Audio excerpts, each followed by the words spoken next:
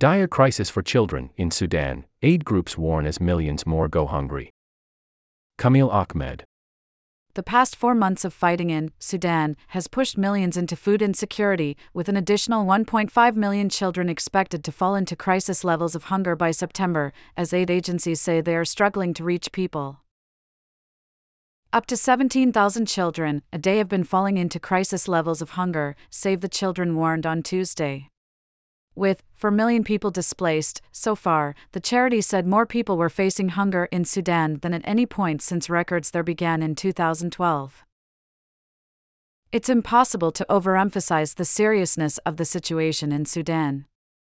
This is a desperate, dire crisis for children, said Dr. Arif Noor, Save the Children's director in Sudan.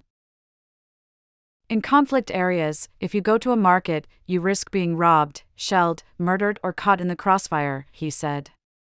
If you get to that market, the chances are the shelves are empty.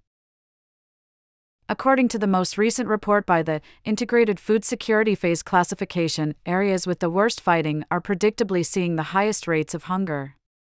Across the country, 20.3 million people, or 42% of Sudan's population, were gripped by high levels of acute food insecurity, the IPC said. More than half of the population need urgent help in Darfur, where the paramilitary Rapid Support Forces have been accused of large-scale massacres of minority ethnic groups.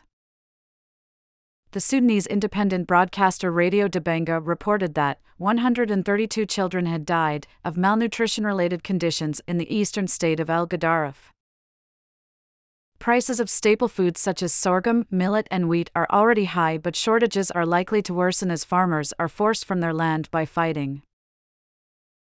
An open letter from humanitarian leaders, released this week, called for an immediate cessation of hostilities and warned the international community that there was no excuse for waiting to act in stopping the conflict as Sudan's children are wasting away.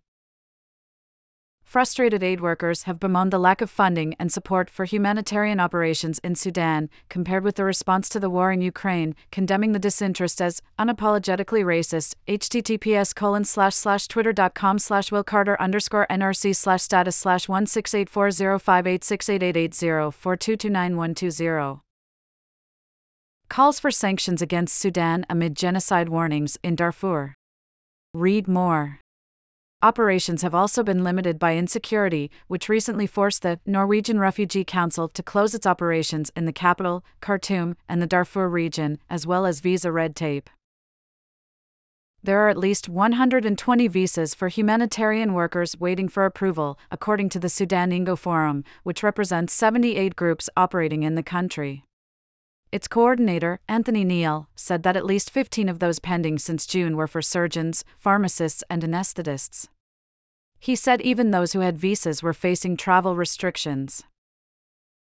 He said Sudanese staff had been crucial in keeping services going, but that the ability to bring in more international staff was vital to scale up the response.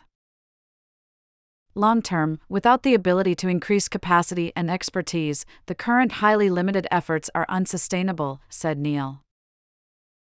Médecins Sans Frontières, MSF, is also awaiting visas for its staff, and said this threatened its ability to continue to support the Turkish hospital in Khartoum, one of very few in the city still providing around-the-clock care.